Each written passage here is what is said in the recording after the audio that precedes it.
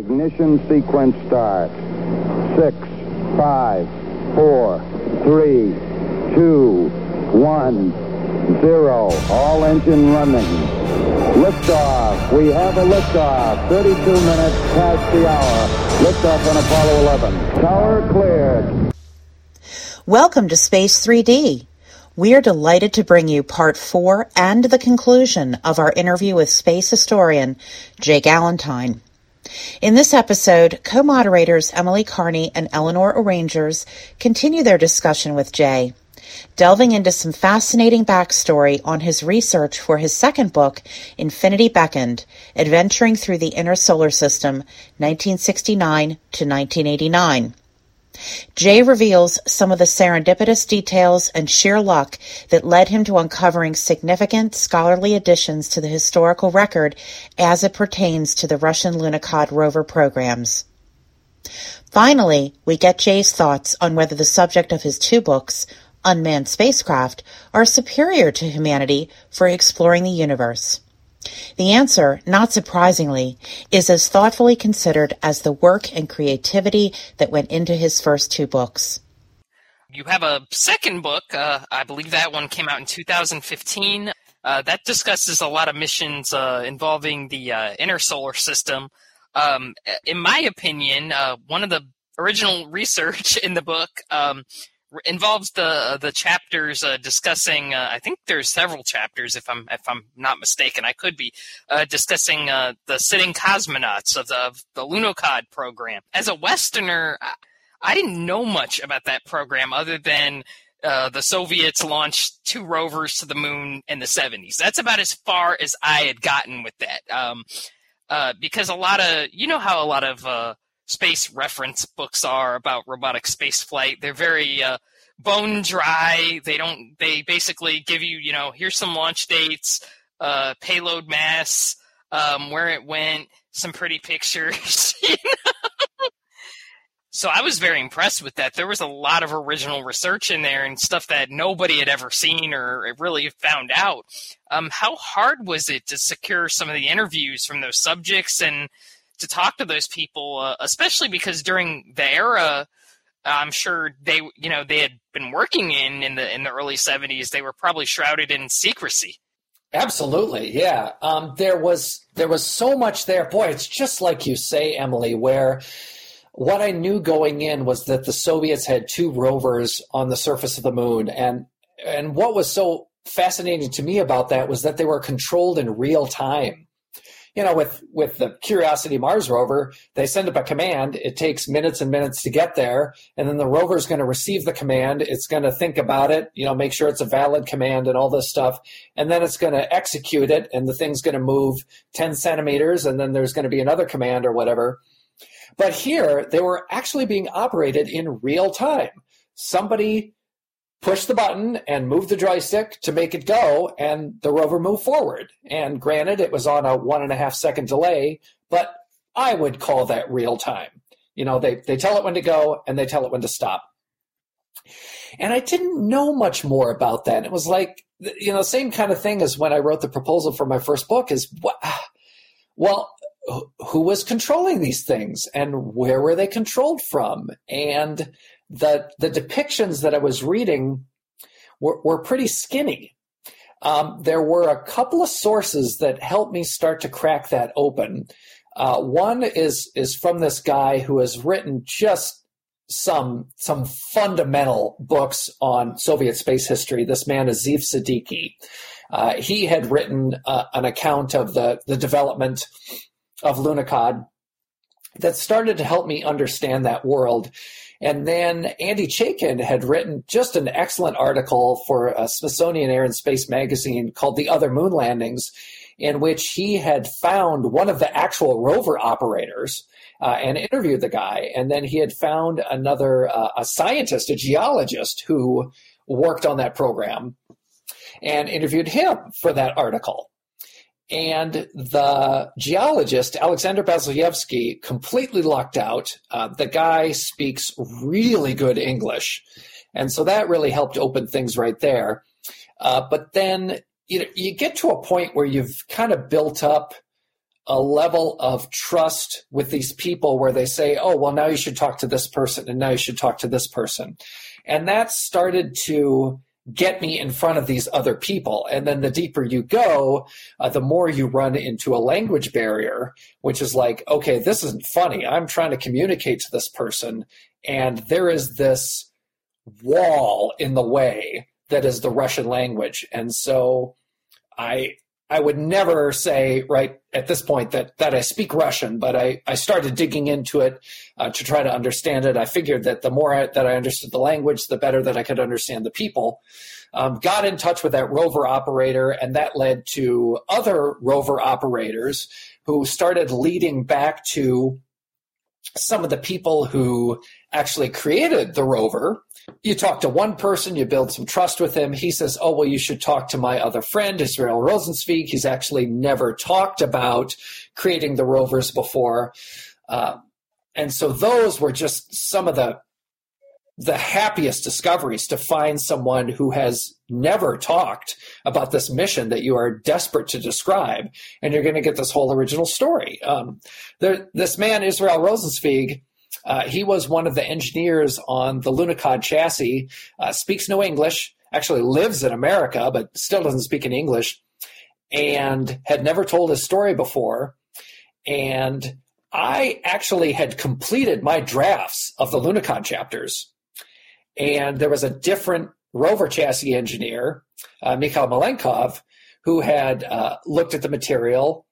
And I think he'd had his granddaughter read him the drafts and translate to Russian or something like that. And he said, this is pretty good. You should contact my friend Israel Rosenzweig. And I'm like, oh, I thought I was done. I really want to move on, dude. And the Lunokhod section is fat as it is. But then I got in touch with Israel Rosenzweig, and he started writing me these letters in Russian that I was really struggling to translate in the beginning.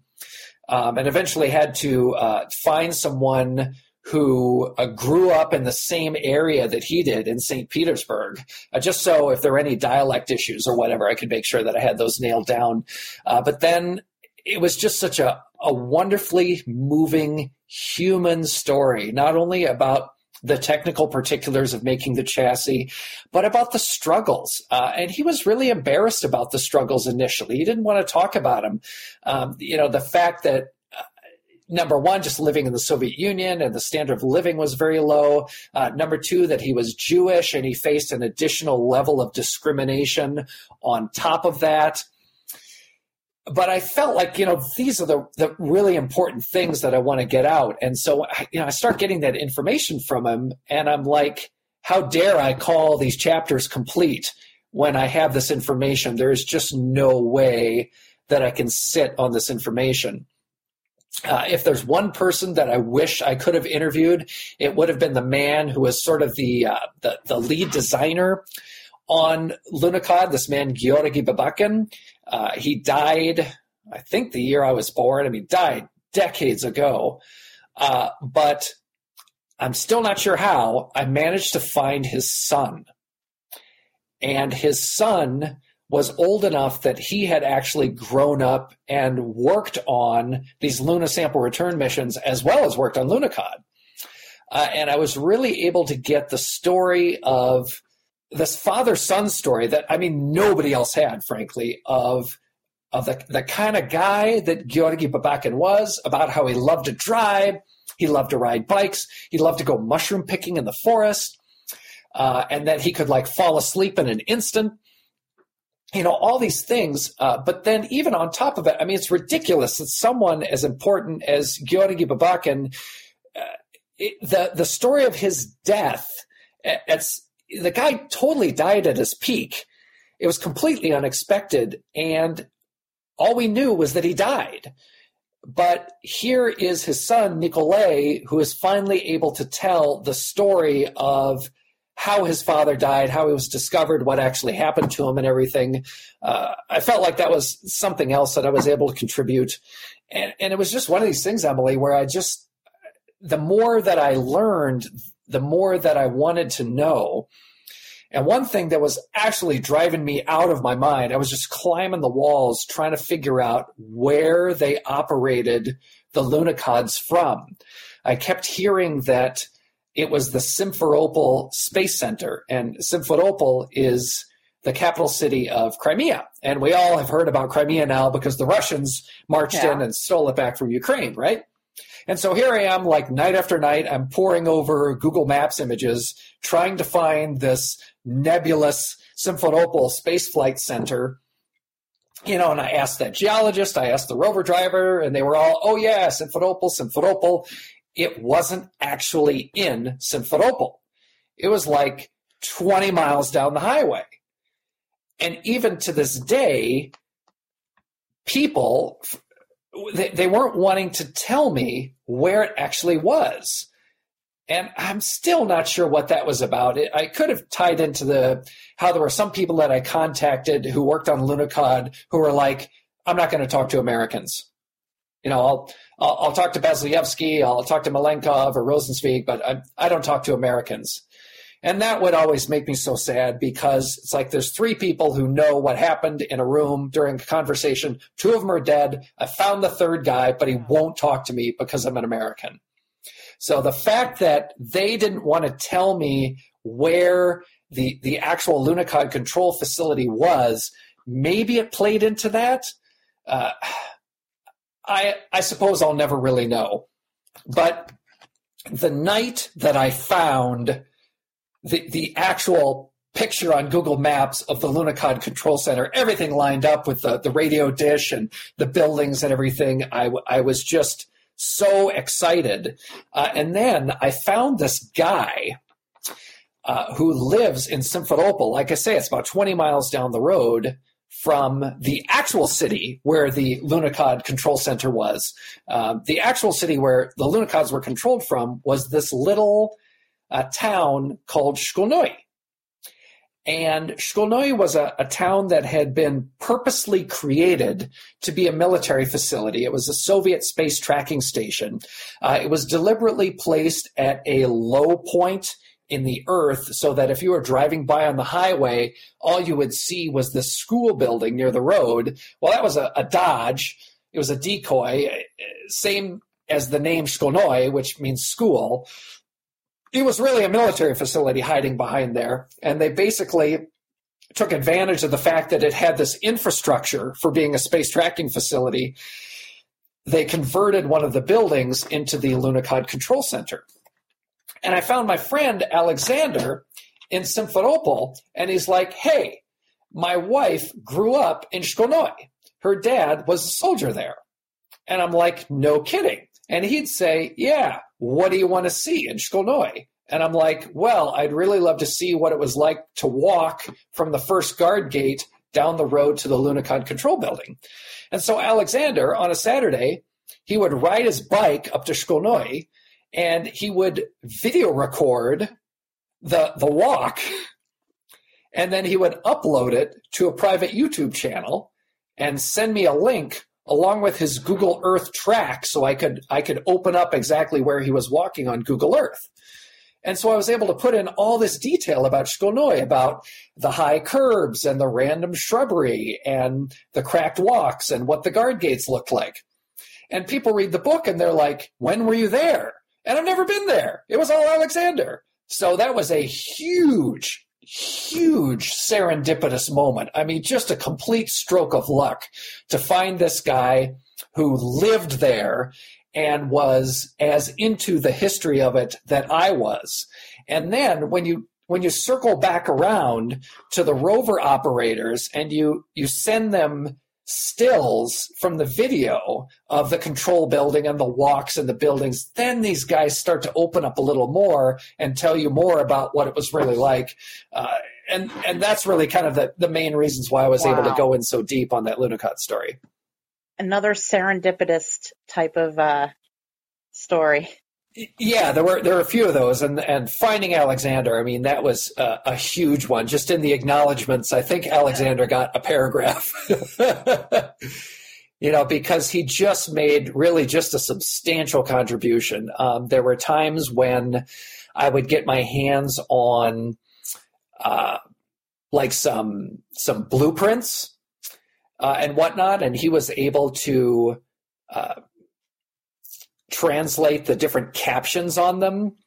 There were times when I was able to find close-up pictures of the control consoles, and he would help me understand like what the different captions, what the different abbreviations mean. There was a sign that hung on the door of the control room that had some funny abbreviation, and he's like, "Oh, that's a short way to say hardware." It's like, "Oh, all right." Just all these little things, and helping me understand the culture and what the snack breaks were like, and when they would have when they would have tea, and it's all those little details that you just try to weave together and make a story out of them. Unbelievable. Incredible. I actually have one additional question. So, and you kind of touched on it a little bit when we were asking at the beginning how you kind of got involved in all of this, and that you were a space fan from way back. But given all the work that you've done on the unmanned missions, where do you fall in terms of manned exploration versus unmanned exploration? It's a great question. And I really think we need both. I really think there's a place for both. I think the two are extremely complementary. And to tack on to Lunokhod, if we look at what, let's say, the first Lunokhod did, it was on the moon for 10 or 11 months, and it was driven basically as often as possible. When the sun was down, they would put it into a hibernation mode, but during the 2-week lunar day, they would start it up and operate it as soon as they could, and then they would put it away at the lunar dusk as late as they possibly could.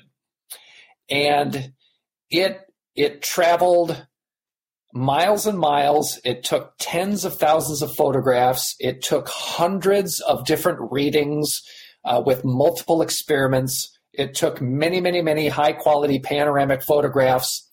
And it conducted a program of exploration that you simply couldn't have done with Apollo.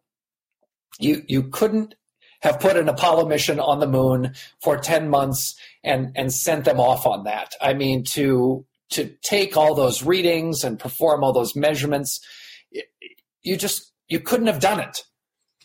But by the same token, when you have a robot explorer on the moon, the robot isn't going to turn its head on a whim and catch something out of the corner of its eye. The Lunokhod rover, it isn't going to tell you how it feels. It isn't going to give you its impression. And that's what we really need the humans for. We need to know what it's like to be out there. We can only get that from the humans.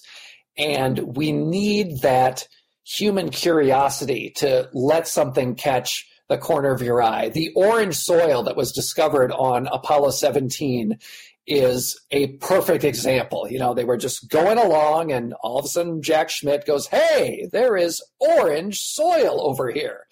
Well, Lunokhod 1 would never have turned its head and noticed something, recognized the significance of something, and said, "Hey, guess what I found?"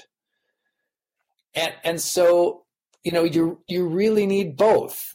The rover, it isn't going to be able to collect the samples the way that the humans are. It isn't going to notice things.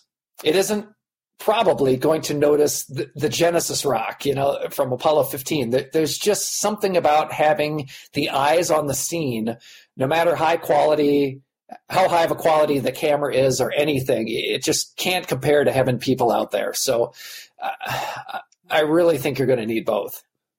This is fantastic. And I have to admit, I was at Space Fest this year, but I am guilty. I had to leave on Sunday and did not hear what I heard was an epic presentation. So I'm really hoping that I'll be able to attend your talk this upcoming year. So I'm looking forward to it very much.